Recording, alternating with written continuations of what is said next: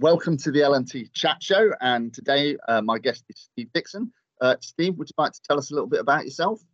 Yeah, thank you for inviting me, Roger. Yeah, I'm a senior lecturer in education studies at Newman University in Birmingham.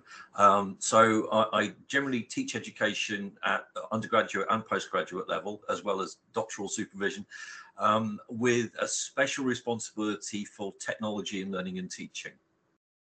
Okay, and I know that today you're going to be talking to us about audio feedback. That's right, yes. So before we start, I mean, I'm going to assume that, you didn't start your teaching career using audio feedback. So what was the kind of impetus for a change? Was it dissatisfaction with the way feedback had been going, or was there something that you'd seen or heard about audio that particularly attracted you? Going back quite a while now. We originally started audio feedback in 2008, I think it was, which is just after the advent of the MP3, I guess. Which oh, please don't say that. That would make me feel really old. But the MP3 is important because it certainly allows people to record and distribute files much more easily.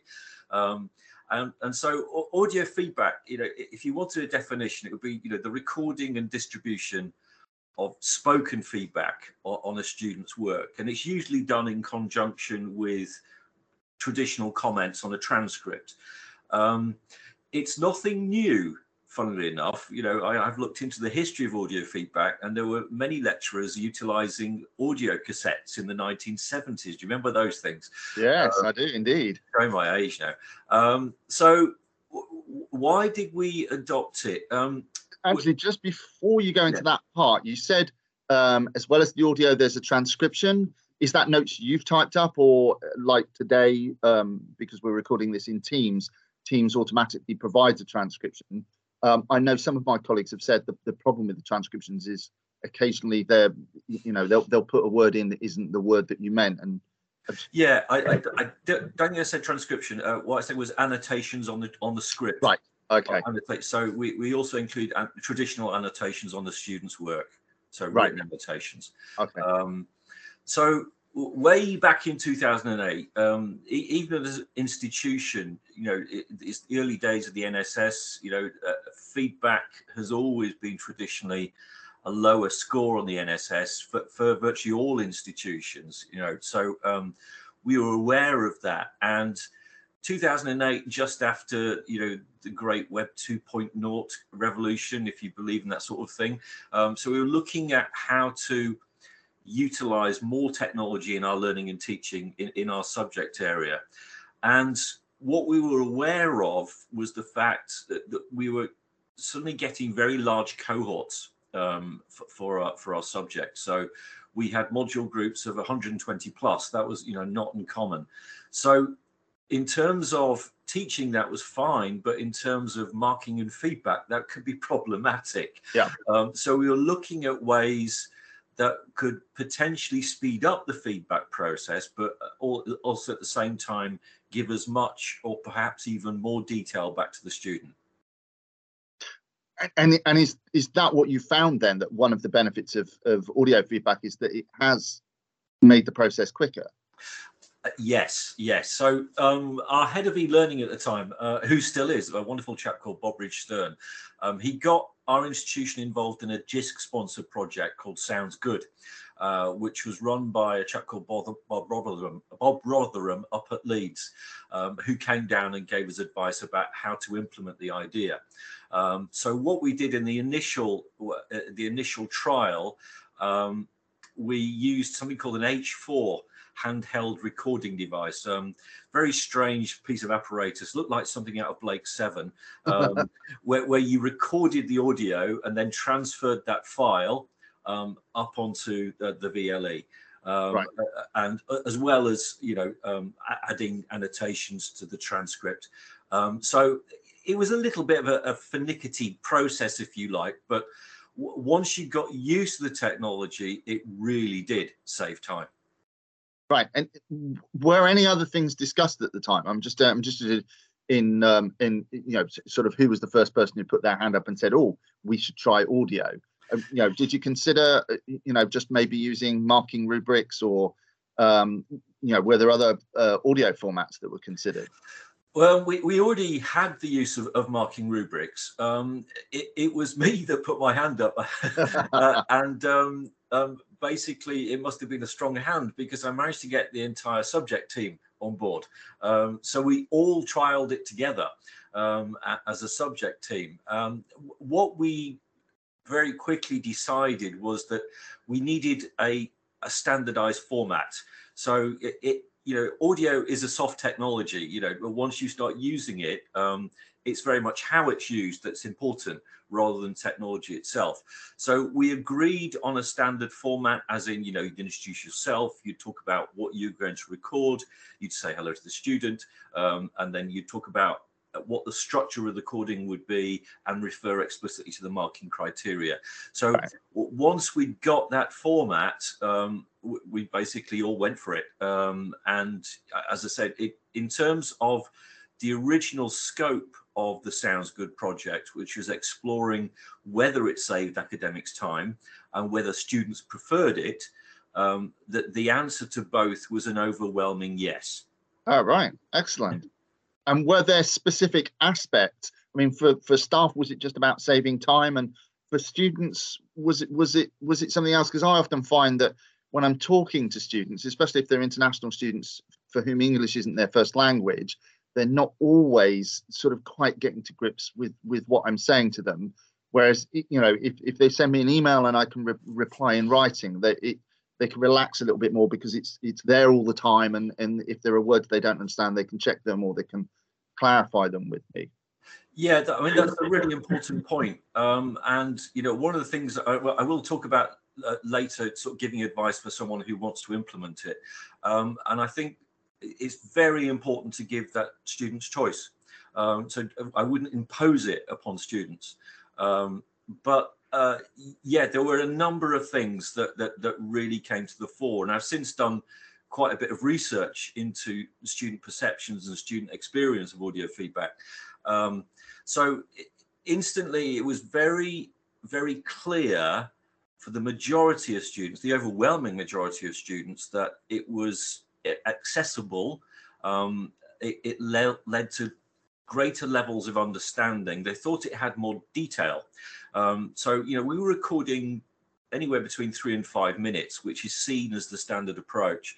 Most people speak about 180 words a minute. So, imagine in a 3 to 5 minute recording, that's a lot of words.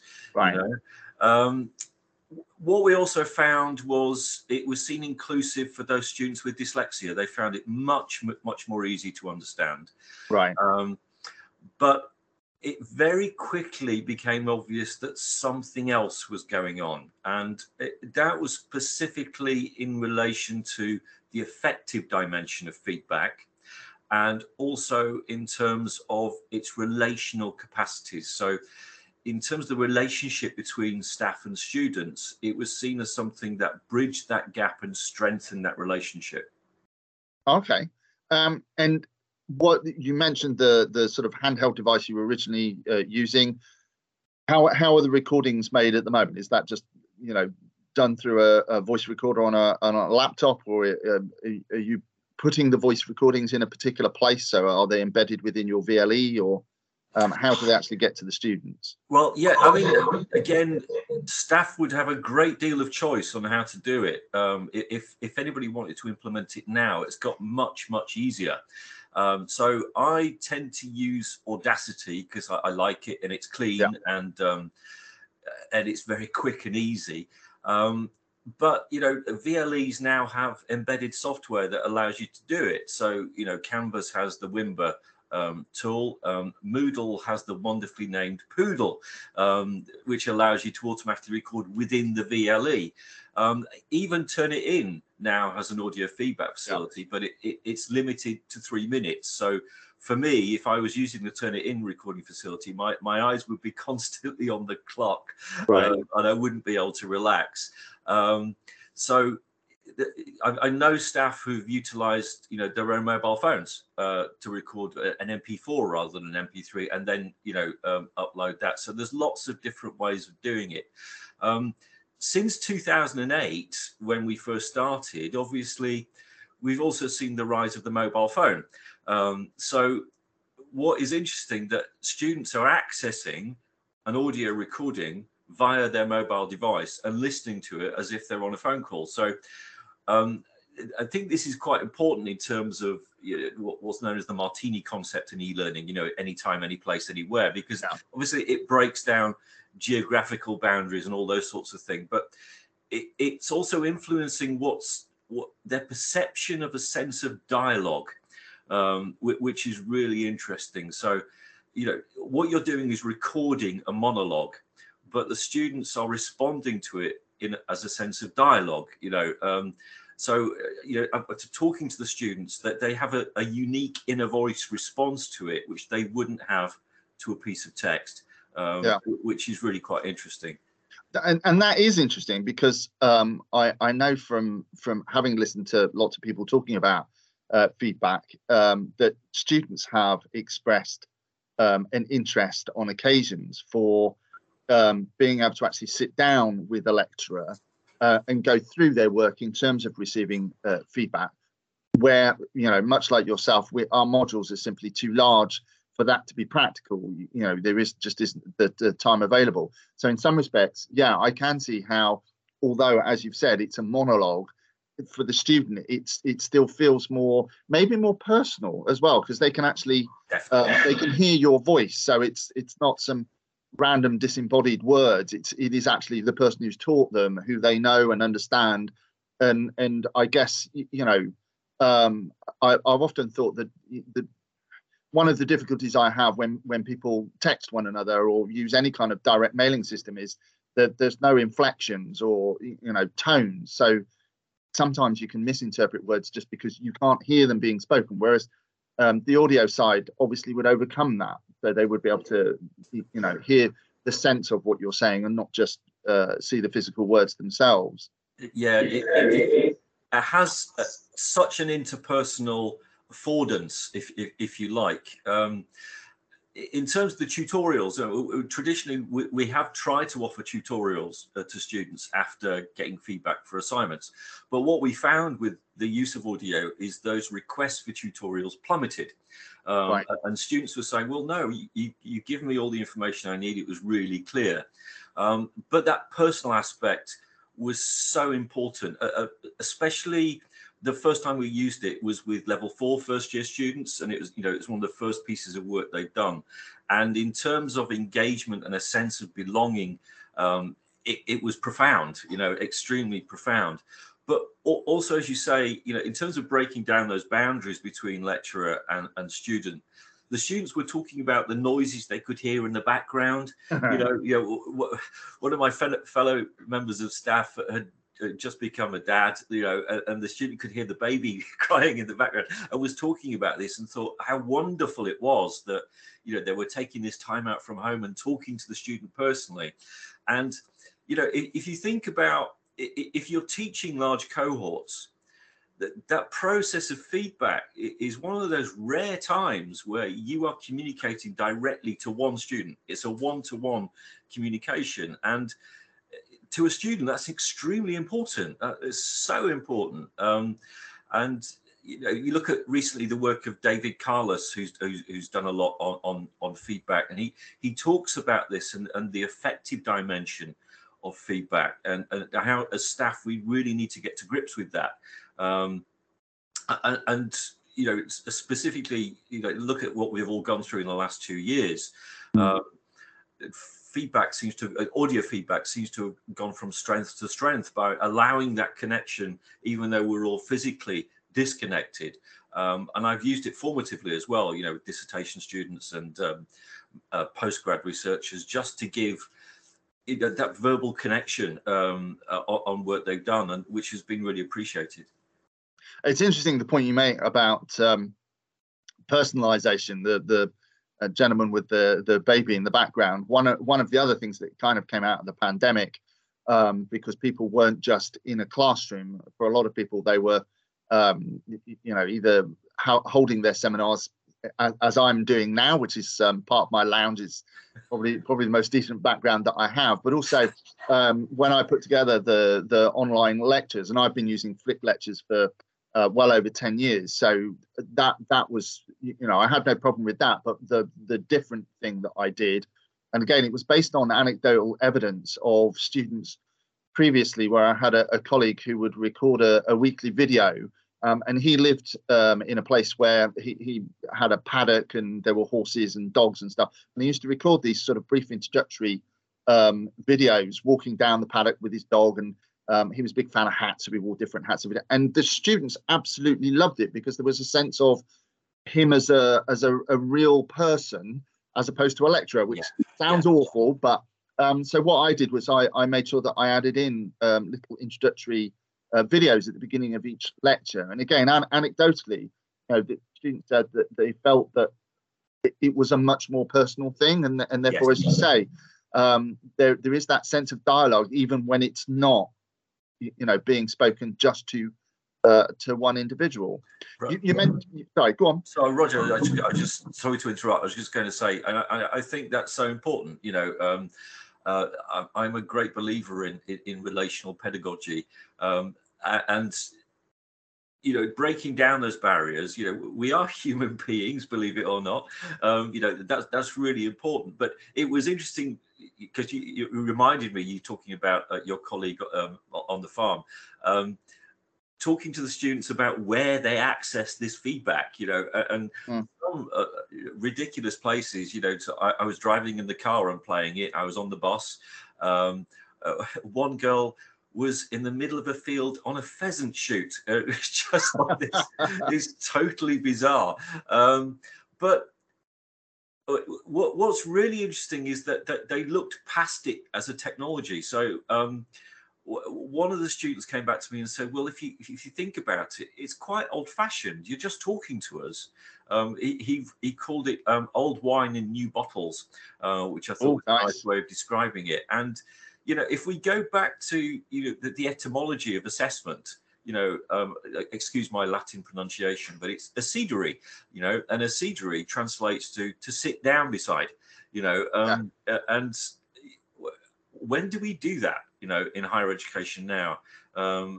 Sit down beside has so many connotations and implications in terms of learning and teaching. And I think, in many ways, perhaps I'm just trying to get back to that. I don't know. No, it sounds like an admirable aim, and certainly something which I recognise, and where possible, try and replicate that in class. Although clearly there are other limitations. So, with regards to what you're doing at the moment, are there any sort of things that are going to be changed for coming years, or are you very happy with where you are at the moment? I'm very happy. Always looking for new ways. I mean, we have experimented with video feedback, screencast feedback, and I know that's quite popular in some institutions.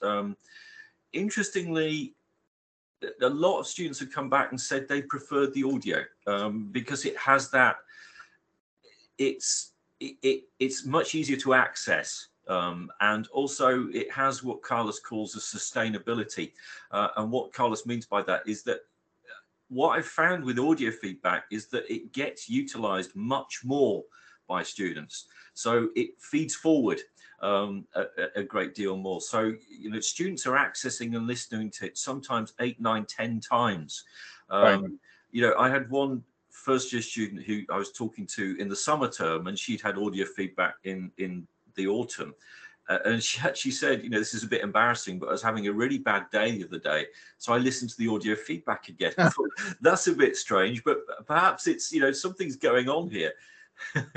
A bit of therapy as well. Yeah, possibly. As I said, I wouldn't look upon audio feedback as a universal panacea, and it's a soft technology. It's much more to do with pedagogy than technology. How you use it is important. So you've really got to think about, tone of voice, expression, all those sorts of things. What if anybody was going to adopt it? I would certainly recommend remember that you probably don't work for Radio 4. So, you know, you're going to make mistakes, you're going to slip up, but just don't try and go back and edit those out. See them as mistakes and just treat it as a conversation. So, you know, apologize and move on. And again, the students have come back and said, well, you know, they quite like the fact that you slipped up and made a mistake because they realize it's authentic, it's real. You're talking to them. You haven't copied and pasted feedback that you've done from someone else. You know, certainly staff, when they first utilize audio feedback, I think there's a tendency to become very self-conscious because you're recording yourself. You're going to send out that recording of your own voice.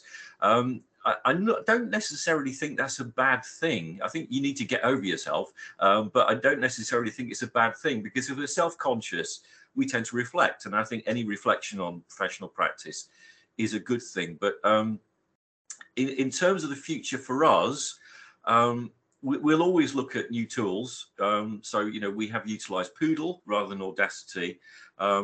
Not sure how far we are going to go down the video route, but certainly I will continue to use audio feedback in the near future. Okay, and you've sort of kind of already addressed things that, you know, people might want to consider. Just before we finish, if someone was thinking, okay, yeah, you know, this definitely sounds like something we want to try, are there any other bits of advice that you would give someone? Yeah, well, first of all, I say go for it. Definitely. I would talk to the students first and give them the option. You know, certainly warn them it's coming. It could be a bit of a shock if they weren't expecting it, but also it's probably a good idea to talk to the program leader and also the external examiner, because certainly in terms of second marking, moderation, external examining, it doesn't save time. You know, rather than the external examiner reading a sheet of feedback, they're having to listen to it. So, you know, letting them know will be a good thing. Think about your options in terms of recording. And there are lots of options. As I said, you can use, you know, handheld devices, Audacity with a microphone, embedded software such as Poodle, Wimber, or even, you know, the embedded software on Turnitin. Think of your options, and once you've decided on that option, practice.